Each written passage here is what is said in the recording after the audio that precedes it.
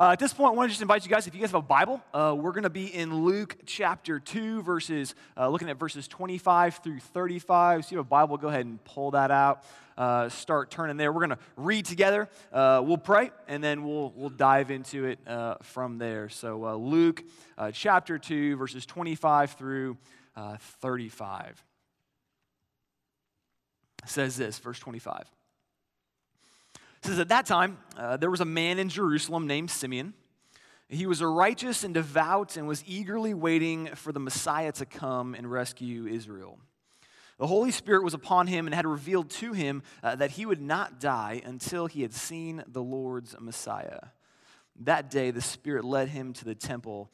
So when Mary and Joseph came to present the baby Jesus to the Lord as the law required, Simeon was there.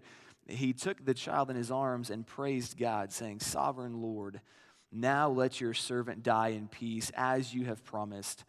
I have seen your salvation, which you have prepared for all people. He is a light to reveal God to the nations, and he is the glory of your people Israel. Jesus' parents were amazed at what was being said about him. And then Simeon blessed them, and he said to Mary, the baby's mother, this child is destined to cause many in Israel to fall and many others to rise.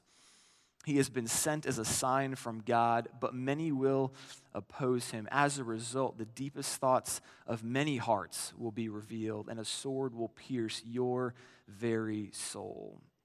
Let's go ahead and pray. Well, Father, I thank you for this time that we get to, as a body, as a group of believers, just gather here together. Look at your word, read your word, hear what you've said through the author, Luke, to us. God, I just ask that your word would move in power this morning, that as we read it, that it wouldn't just be words on a page, but, Father, that it would change us, it would affect us. God, I pray that your Spirit would use it this morning. Use your word that's sharper than any sword that breaks through bone and marrow, God, to form us more into the image of Jesus for your glory and for our good. And if you guys are willing this morning, just ask you to pray for yourself. Pray that God would teach you something this morning.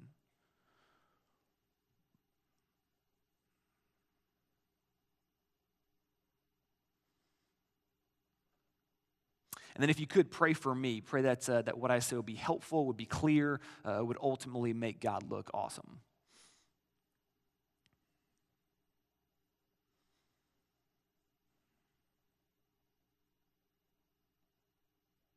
Well, Father, we love you and we trust you. Please use this time, and it's in Jesus' name I pray. Amen. Well, I got pooped on about a couple months back. It was the first time this had ever happened. And we were over at my sister's brother's house. Him and his wife, they just had their first baby. He's just about 6 months old now.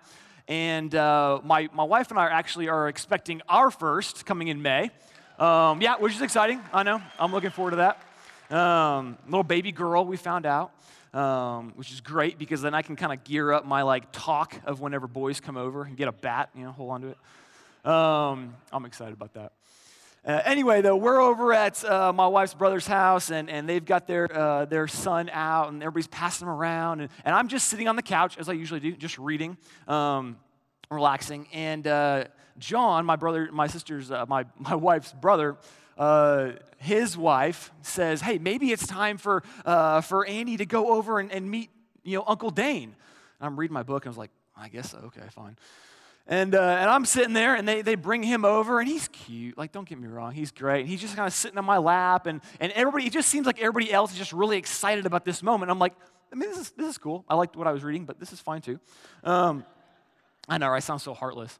But I'm sitting there, and all of a sudden, out of nowhere, this kid just lets out the loudest fart I have ever heard in my life. And apparently when little kids fart, it's cute, right? When adults fart, it's unacceptable. But he just lets out this massive fart, and everybody, his mother and Cleo are just laughing. I was like, oh, that was so funny. I was like, I guess, I don't know, whatever. And I kid you not, the very next moment, this smell and this sight come into picture at the same time. So I smell this thing, And then all of a sudden, there's this green liquid that's just like oozing out of his diaper onto my lap. And I was like, okay, that's not right. Like, this should not be happening like this. And I'm thinking to myself, I'm like, this is a bad deal. Like, somebody needs to come in and fix this right now, which is not what happened. Instead, what happened was John's wife and everybody else there just saw it, and they just started laughing. They're just laughing. And they're just like, oh, that's so funny. I was like, no, it's not. This is very unfunny, actually. I'm sitting here just in this pile of poop with this little kid who just like doesn't seem to care, right? Just hopping up and down, smiling and laughing. And I'm sitting there just like waiting for somebody to do something. Just in this pile of poop. Now, eventually it all got worked out, right? But I tell you guys that story this morning because when I think about that, as funny as that might be, and they looked at me, they're like, Dane, just get ready. This is what happens when you're a father. I was like, I know. I just want to delay that moment as long as possible, right? But I think of that story, and I think about it in terms of Christmas, which you might be thinking is kind of weird. But the reason I think about it in terms of Christmas and kind of where we're at in the holiday season right now is I think, for maybe a lot of people in here, like Christmas is like this time of just like excitement and joy and fun and life, like a new baby coming into the world, right? Excitement. But to be honest, I think there's others of us in here that Christmas is not that. Because Christmas, in all of its festivities and all of its excitement and all of its fun and all the movies and the cookies and the songs and the dancing and all that stuff and presents, Christmas actually tends to bring up more hurt than anything else. And whereas I think a lot of our culture, depicts Christmas as like this awesome, awesome time, and we as Christians believe that as well. I think for many of us, maybe some of us at least in here, Christmas is not that. Christmas is actually kind of like you're sitting there in a situation that you really don't want to be in, just kind of waiting for something to fix your situation. You're waiting for rescue. You're waiting to be brought out of the muck and the mire that you find yourself in. And maybe you've got other people around you that are there to rally with you and to comfort you, to be there with you in that pain and in that difficulty. But maybe you just find yourself surrounded by people around you, like I did on that fateful day, where it just doesn't seem like they're responding at all. Like they don't even really notice.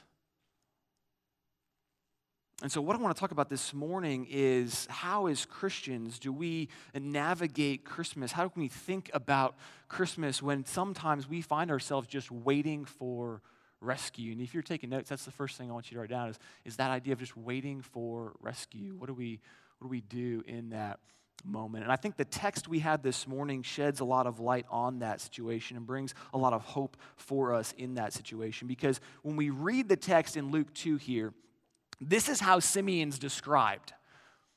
This idea of waiting. Simeon is described as a man who's eagerly waiting for the Messiah. Luke 2:25 says, at that time, there was a man in Jerusalem named Simeon. He was righteous and devout and was eagerly waiting for the Messiah to come and rescue Israel. Simeon found himself in a place, he was faithfully following God, but recognize like we are in a position right now, we need rescue. There needs to be rescue. But it hadn't come yet because he was still eagerly waiting. The Greek word for that eagerly waiting literally means just like there's an expectation in your mind. There's a picture in your mind of how things should be, and you're expecting a certain outcome, but what you're seeing is completely different. You're waiting for something to come about that's better than what you currently see right now. And I think as Christians, you can be faithfully following after Christ. You can be faithfully seeking to live how he's called you to live and to be the man or the woman that he's called you to be. And in this time, December 25th in Christmas, you can find yourself at the dawn of the celebration of the coming of the Savior and still find yourself feeling as though you're still waiting to be rescued. Still waiting to be rescued, maybe from illness, maybe from depression, maybe from family dysfunction, maybe from loneliness. And Christmas is a time of waiting for you. I remember when I had an older sister. I've shared this before, but I had an older sister who passed away a few years back. And I remember she passed away at the end of August of 2016. And I remember that first Christmas after she passed away was one of the most difficult Christmases we've ever experienced as a family. It was like Christmas, the holiday, just elevated the heartache that we felt. And it was hard to find any kind of sense of joy and delight and happiness in Christmas because what we saw was the fact that we had one less family member present. And it wasn't like they were a family member they were going to come, like they were just off visiting somewhere else, that we were going to see them again. Like it was starkly felt by us that we've got one less person in the family that's with us. And I think sometimes that's how Christmas can feel for Christians. And you hear people say, hey, but Jesus is here, we celebrate him. You're like, yes, I know, but that's not how I feel. I feel like I'm still waiting for rescue. And the thing that the text tells us here is that as real as the rescue is, because it is real, what I think Luke wants us to see here is that rescue doesn't always remove the sword. Rescue does not always remove the sword. It doesn't always remove that pain. Rescue doesn't always remove the sword. Look what Simeon said to Mary in verses 33 through 35, both of Jesus' parents. He's saying that this son will bring about Israel's long-awaited rescue. It will happen, but it won't come without pain. It won't come without pain. He says Jesus' parents were amazed at what was being said about him. And then Simeon blessed them, and he said to Mary, the baby's mother, "This child is destined to cause many in Israel to fall and many others to rise. He has been sent as a sign from God, but many will oppose him. And as a result, the deepest thoughts of many hearts will be revealed. And this is what I want you to see. And a sword will pierce your very soul." Like he's talking to Jesus' parents there. He's saying, hey, this child is the one that we've been waiting for. He will bring rescue. He's the one that was spoken about back in Genesis that will come and will crush the head of the serpent. That rescue is coming, but it's not going to come without pain. That a sword will pierce your very soul. See, for Christians, rescue doesn't always mean the relief of pain. It doesn't always mean the relief of pain. It doesn't always mean that illness gets healed. It doesn't always mean that dysfunction ceases. It doesn't always mean that loneliness evaporates. It does not always mean that. But here's what it does mean. And this is what Simeon draws attention to. This is what it does mean. It does always mean that there's hope. It always means that there is hope. Because look at how Simeon describes Jesus in verse 32. Simeon calls Jesus a light. He says he is a light. And that's interesting because when I was a student at my church growing up, every Halloween, our church youth group would build this just elaborate maze in the whole upstairs level of our church, all out of cardboard boxes, and they'd tape them all together where you had to like crawl through this cardboard maze, and they'd put cobwebs in there, and they would put like nasty spaghetti and all kinds of stuff. And so they'd build this massive, massive Halloween maze, and they'd shut all the lights off on the upstairs floor. And so you'd come up the stairs, and you go through the door, and all of a sudden there's just this cardboard box that you have to crawl through. And you just crawled and crawled and crawled and crawled until you finally got through this thing. And as a little kid, I was really young when I first went through this, but this thing just terrified me. Because then you'd have some students as well, like cut holes in the cardboard boxes and like reach their hand and like try to grab you as you were crawling through, which again, freaked me out. But I remember that after the whole event was over, I was able to go up there and see that maze, but this time all the lights in the upstairs were on. And I would like crawl through it again as all the lights were on. And it was so interesting because what that light did not do was it didn't take away the cobwebs. It didn't take away the nastiness of the spaghetti. It didn't take away any of the spiders that were, the plastic spiders that were in there. They didn't put real spiders, plastic spiders. it didn't take any of that stuff away. But what it did do is it allowed me to see things as they really were. And it allowed me to see that there was an end to this whole tunnel. And that made all the difference. It didn't take away the discomfort, but it gave me hope. Because all of a sudden I could see things as they actually were.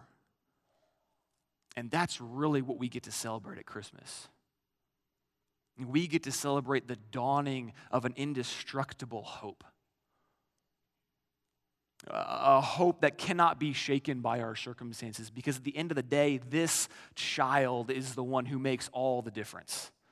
This child is not just like any child. This child is the Alpha and the Omega. He is the beginning and the end. He is the one through whom creation came about by just a mere breath. He speaks and nature obeys. This child makes all the difference, and he controls every single aspect of my life.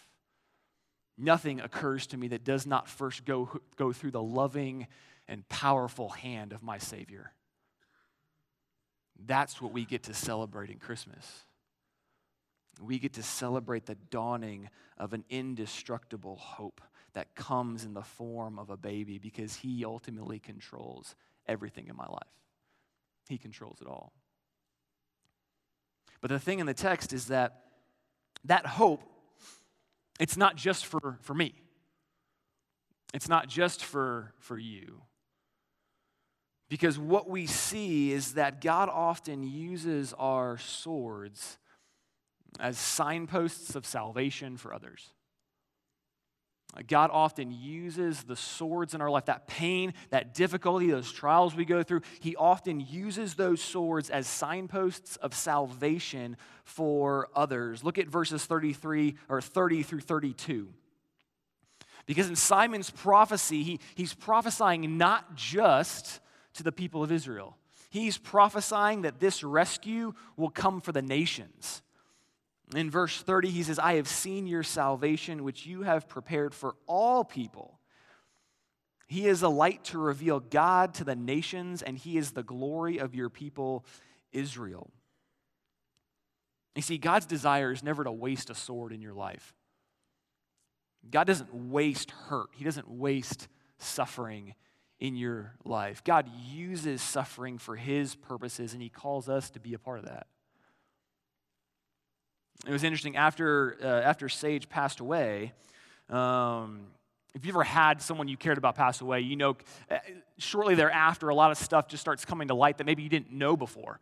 And so a lot of Facebook posts and letters she had written and things that she had recorded kind of came to light that I at least wasn't aware of. I know my parents weren't aware of a lot of it, but one particular Facebook post that she had made was really interesting, because she was responding to another friend of hers who had cystic fibrosis. And this friend was talking to her about, how can you possibly believe in a good and loving God when you've had to suffer this much in your life?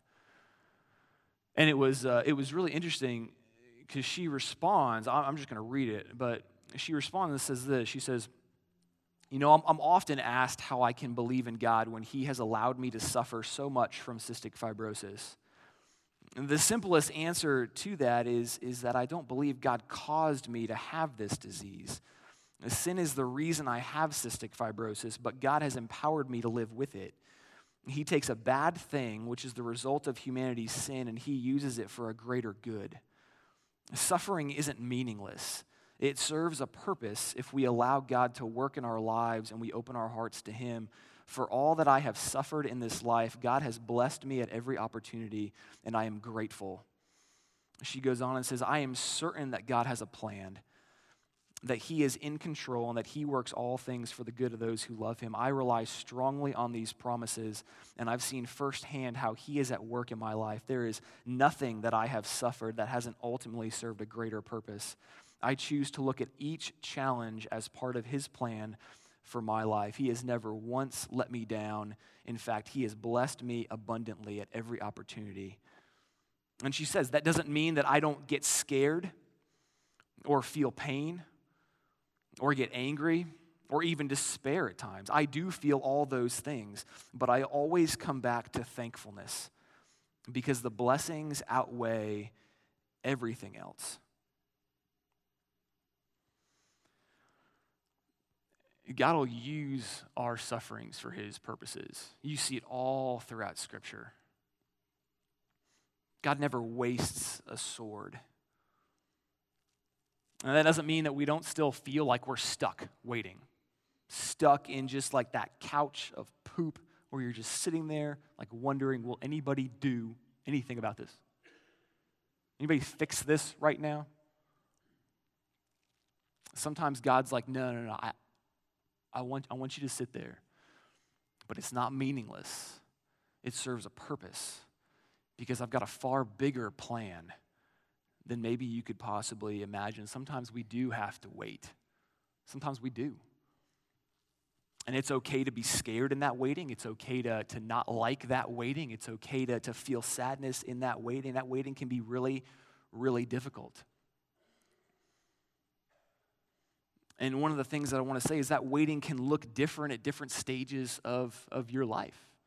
That waiting looks different from when you're a kid to when maybe you're a student to maybe when you're adult to when you're getting into your 60s and 70s and 80s. It might look different in different stages of life. And I've been talking up here primarily what does it look like for students and adults. But right now, I want to welcome up Josh, Pastor Josh, for us, because he's going to talk to us more about what does that look like for waiting for our kids. So let's give it up for Pastor Josh as he comes up here. Hey, everyone.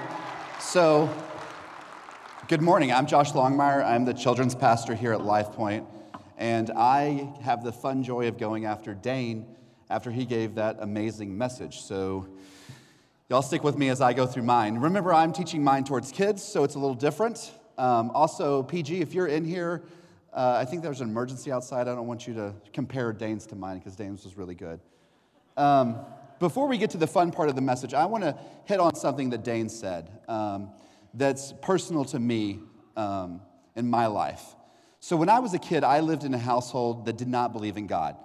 We did not have traditional family values that come from the church. We did not believe in that process. My family was full of pain, a lot of abuse, a lot of neglect, a lot of things that are still with me today.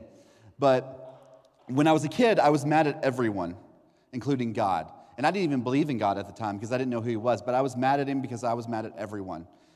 And as I've gotten older, I've realized that pain that I got as a child has given me so many opportunities to spread the gospel through those experiences. I've had opportunities to talk to people that otherwise would not have been able to talk to because of my personal experiences. So as we think about those issues, as we think about the swords in our lives, as we think about the hurts that we have, just remember that God gives us those sometimes to spread the gospel. God gives us those sometimes to have that conversation with our neighbor. Also, this time of year is hard. As you can imagine, being in a household like that, there's either one or two things that happen.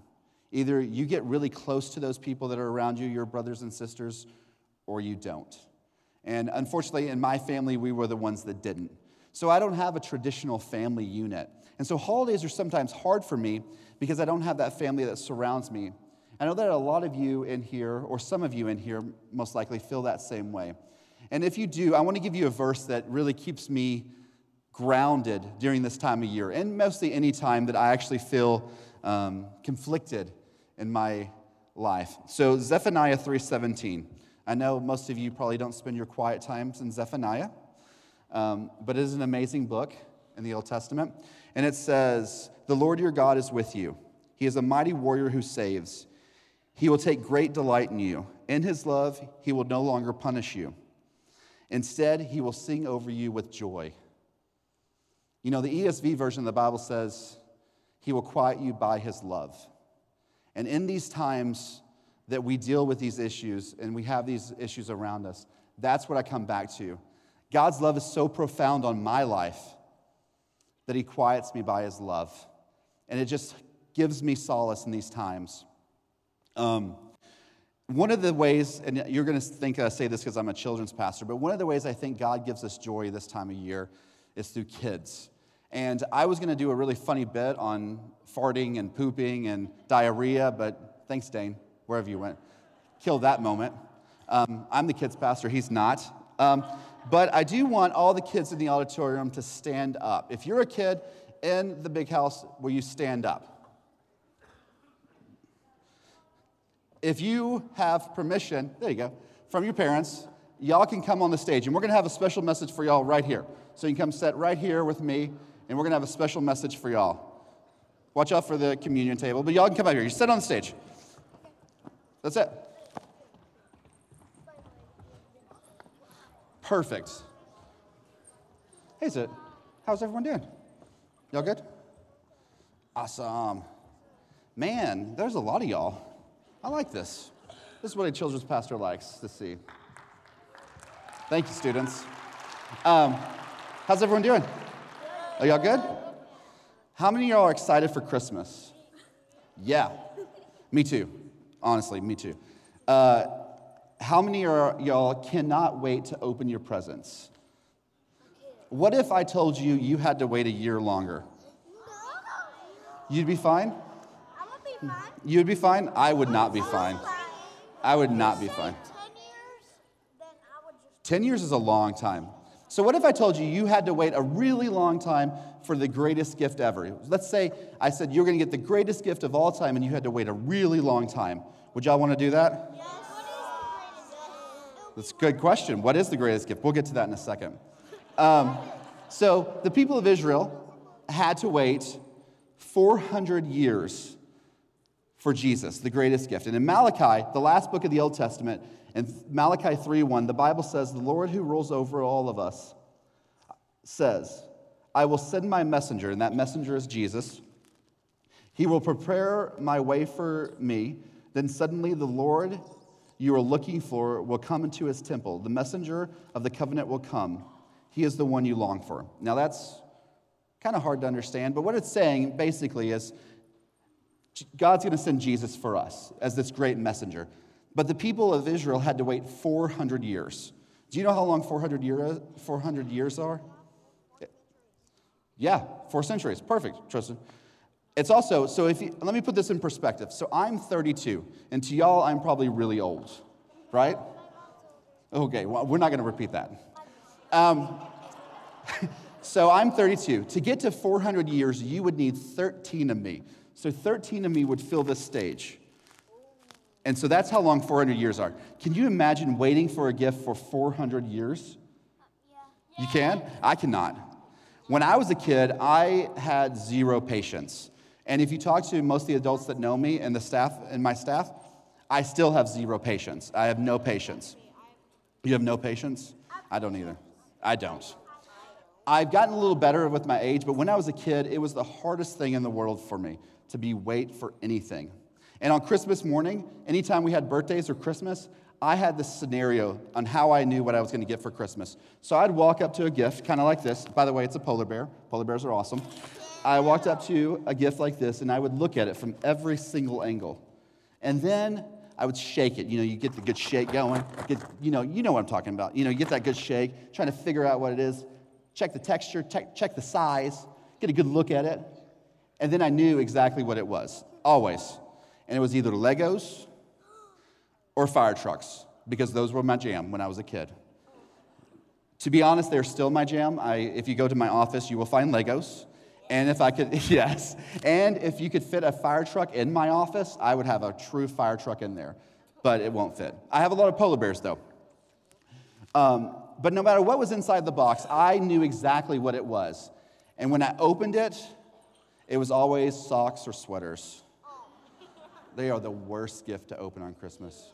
Y'all feel me? Yes, I feel you. Oh, yeah. But it is. You don't want to be naked. Exactly. You don't want that. So, when I was a kid, though, they were the worst. Hold on. When they were the worst. Now, as an adult, I would love to open a gift that has sweaters or socks in it.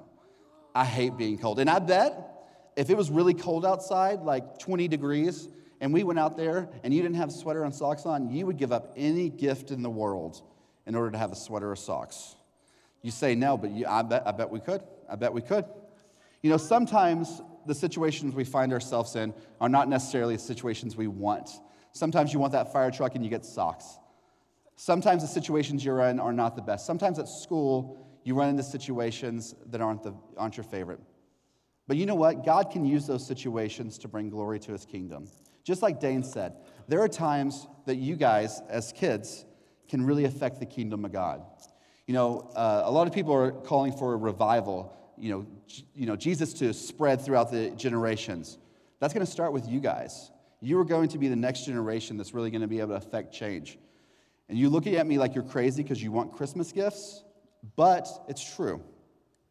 How many of you have seen this version of Jesus' birth? So this is the manger. Let me pull out Jesus. Hold on. And you have Jesus. And y'all have it. And you have Mary. And you have the angel. Don't forget Joseph. You have the wise men who weren't there for a couple of years, so we're going to put them back in there. You have the sheep, and you have the donkeys. You have the camels. All of y'all have probably seen this, right? It's out front. Yeah. But when you look at it, it doesn't look like that bad of a situation, does it? It looks kind of cozy and nice and, you know, not that bad. But if you think about what it's like, how many of y'all have ever been to a barn? Yeah. Are barns this clean? No. They're never. They have poop, like Dane was talking about, all over. It's a stable.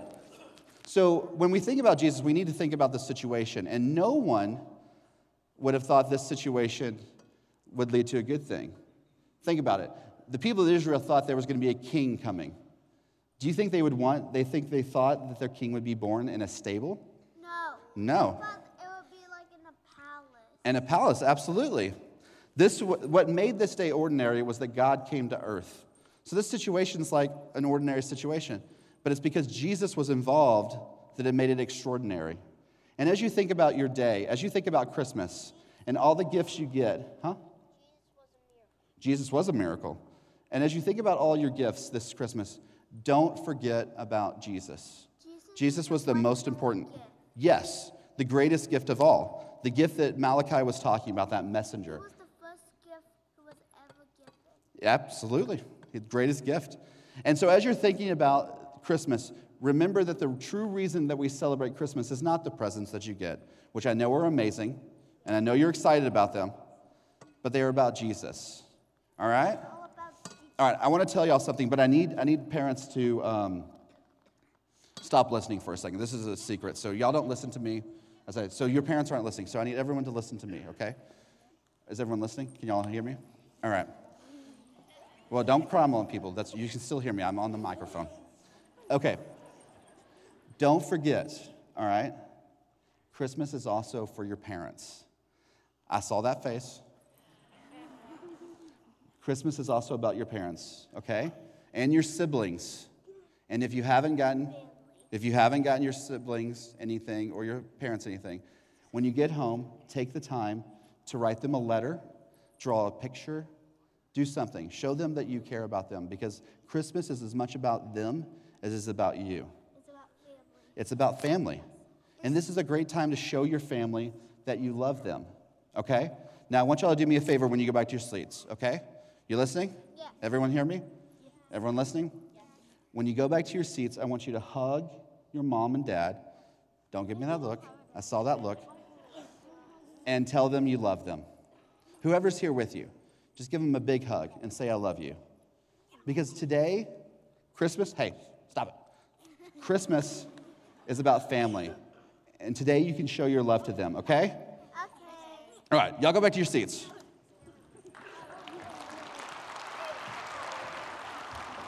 Hey, and hug your parents. Microphone. So everyone can hear me. Okay, so parents, I'm going to bring you back in now. Y'all can listen to me again. I know y'all tuned me out there for that whole thing, which is understandable. But I want to tell y'all something that's going to come up in a second. So Dane's about to come back up here and finish out our series, our message series for the day. But I want to let you know that's something that's going to come a little later. You know, here at LifePoint, we love families. We love you as a family, and we love you individually. And we want to present a time where you guys get to show your kids what it means to do the Lord's Supper. And so for the kids out there, you're about to get to experience something new that you haven't probably experienced before. And what it basically means from your point of view is you're showing the world that you're on God's team. That's all communion is. From a simple point of view, that's all communion is.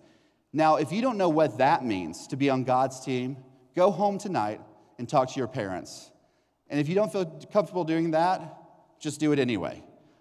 Or you can come talk to me, and you can come talk to me, both ways. So Dane's about to come back. I want to pray for us, and then Dane's going to come back up and finish out the message series. So let's pray real quick.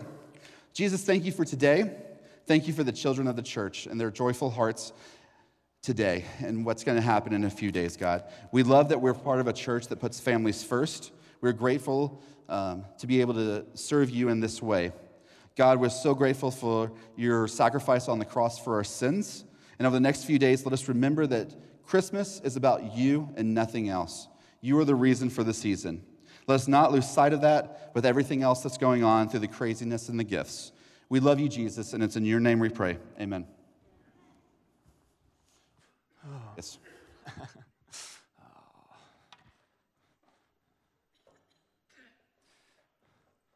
See, stuff like that makes me excited to be a dad, right? It's exciting, yeah. Most of y'all are like, Dane, that's not how it really works. I know.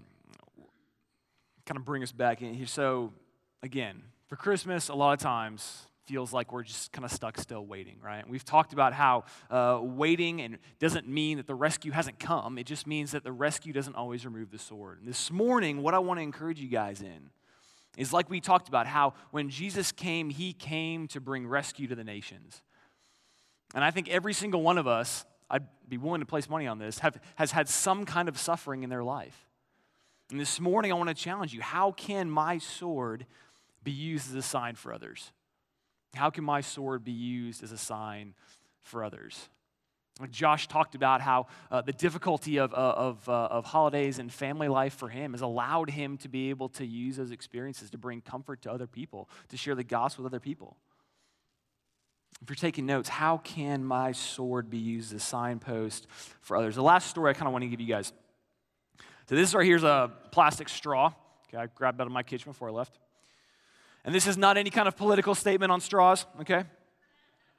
I really could care less. But I bring this straw up for to kind of illustrate a point. Before my sister passed away, I had conversations with her about CF, and she was 7 years older than I was. But I remember asking her one time, like, what is that like to have cystic fibrosis? And her response really kind of crushed me. But she said this. She said it's a lot like if you take a straw and you're just stuck breathing through a straw your entire life. And you take a straw and you're stuck breathing through that your entire life. And sure enough, I went home and I found a straw and just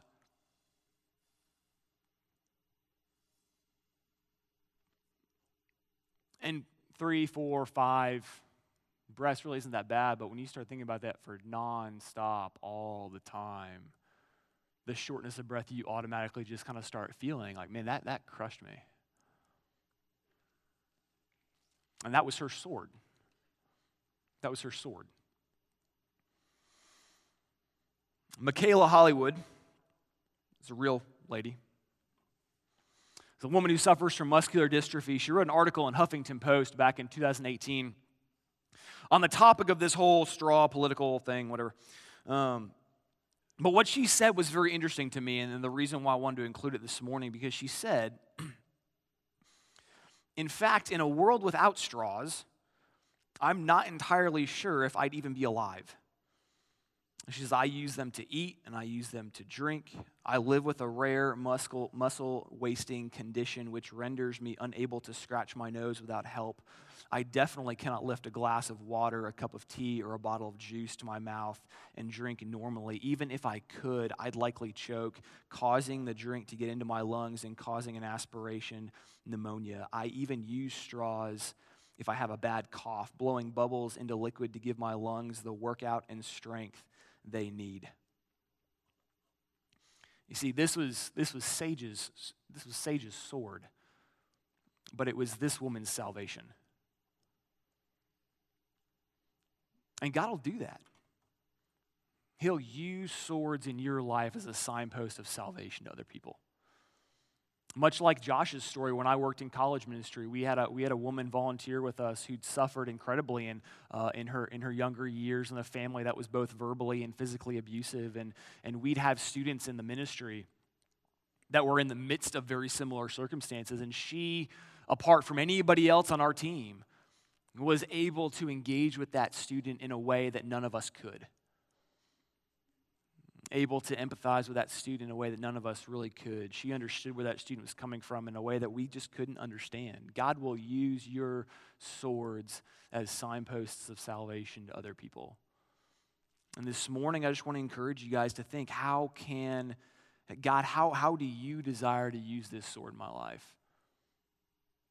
You're not surprised by this. You're not shocked by this. How do you want to use it? Because it's a global rescue that Jesus has brought.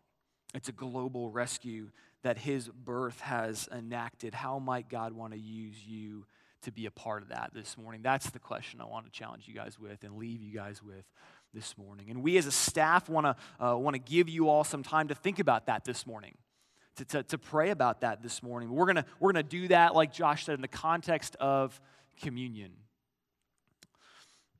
Because what greater display, think about it, what greater display is there of God using a sword to bring salvation than the death and the resurrection of Jesus? And so in a second, all of the ushers are going to come up here, and they're going to begin to hand out bread and juice to you all. Before they do that, I want to just take a quick minute and kind of explain a little bit of what we're going to be, what we're doing here. See, in 1 Corinthians 11, 23 through 26, Paul talks in detail about this, about what we're going to do here in a few minutes. And he talks to us about primarily what the purpose of it is and what we should be thinking about as we are engaging in this. And Paul says that we do this for two reasons. Two reasons. That's what the text say. Paul says that, number one, the reason we do this is to remember Jesus' life, death, and resurrection for all of us. We're going to read the text here in a second. I want you to look for these reasons. But number one, he says we do it to remember Jesus' life, death, and resurrection.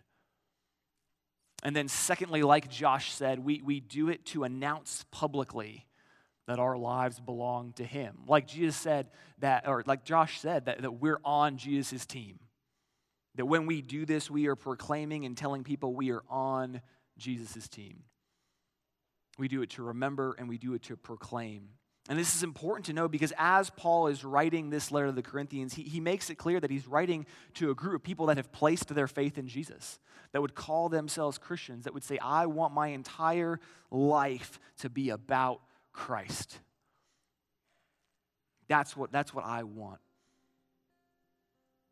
And I just want to say that if that's not you this morning, if you're kind of uncertain or you just don't quite know what to think about Jesus, maybe you're kind of in the place where it's like, man, he might be God, he might be who he said he was, he might not be, I don't really know, I'm still kind of wrestling with that. You might be someone who's like, he's not, he's just some dude just like every other teacher throughout history was. And I want you to hear me say is that if that's you, then I want you to know you're welcome here. You're more than welcome here. But I want to encourage you to let this bread and this juice pass you by. And that's not to be meanly exclusive or anything like that. It's for this basic reason, is that this meal, much like my wedding ring, symbolizes a life commitment that I've made. It proclaims to the world that I have done away with singleness. I have done away with every other single woman in this world, and I've chosen one to be about. And that's what we're doing in communion. We are saying, I've chosen one person that I'm going to center my life around. There's nothing salvific about this meal. Taking it or not taking it doesn't make you look more favorably in God's eyes or less favorably in his eyes. It doesn't inch you closer to heaven. The thief on the cross died without ever taking communion. And Jesus looked at him and said, you'll be with me today in paradise. We do this morning as personal remembrance and as public proclamation. And so this morning, and parents, again, like Josh said, I want you to feel free to exercise your own discretion there with your kids. But this morning, if that's not you, I just want to encourage you to simply think about the offer that Jesus has made. Now, he said, I've come to have, that you may have life and have it to the full. Growing up, I thought Christianity was a ladder. I thought it was just, hey, be a good kid and you'll get higher on the ladder. God will like you more.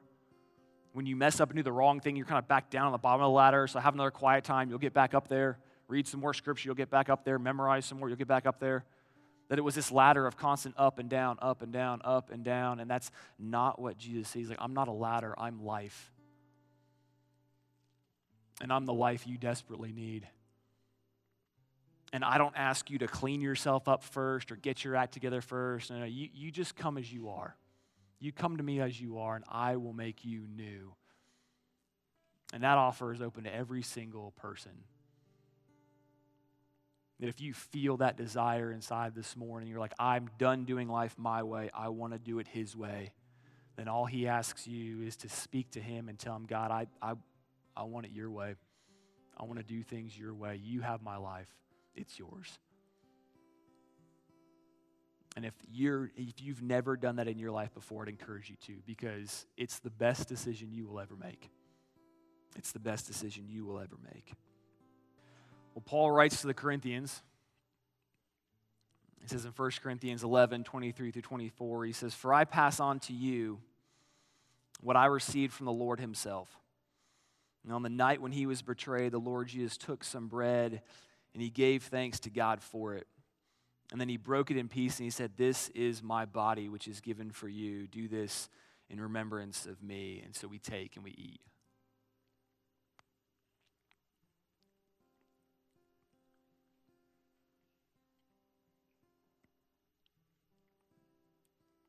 Verse 25, he says, In the same way, he took the cup of wine after supper, saying, This cup is the new covenant between God and his people, an agreement confirmed with my blood. Do this in remembrance of me as often as you drink it. For every time you eat this bread and drink this cup, you announce the Lord's death until he comes. And so we take and we drink.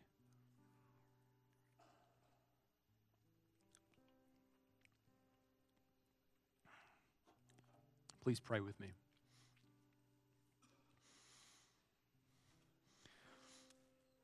Father, I thank you for this day that you've given us. Lord, again, that we get to gather here this morning, that we get to look into your word. Father, I ask that your Spirit would guide us. That many times Christmas can be a difficult time of year, that it tends to highlight the pain and the sorrow that we've experienced in the past, maybe that we still continue to experience, Father. And it can mean that we are stuck in a time of waiting, wishing that you would just do something, you would fix something, you would change something. And Lord, you're not oblivious to that. You're not surprised by that. But you, like a good father, say to us, listen, I have this thing under control. I have it under control. And I see you in your suffering, and I see you in your trial. Lord, I ask that you would comfort us this morning, that you would bring to mind,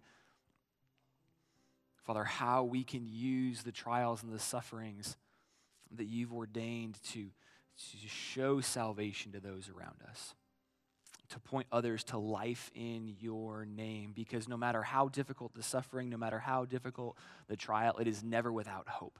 It is never meaningless. There is always purpose in the pain. And sometimes our greatest pain can become our greatest ministry. So I pray, Father, that you would speak comfort to us this morning, that you would remind us of just the indestructible hope, the indestructible joy that came at Christmas as you took on flesh to dwell among us.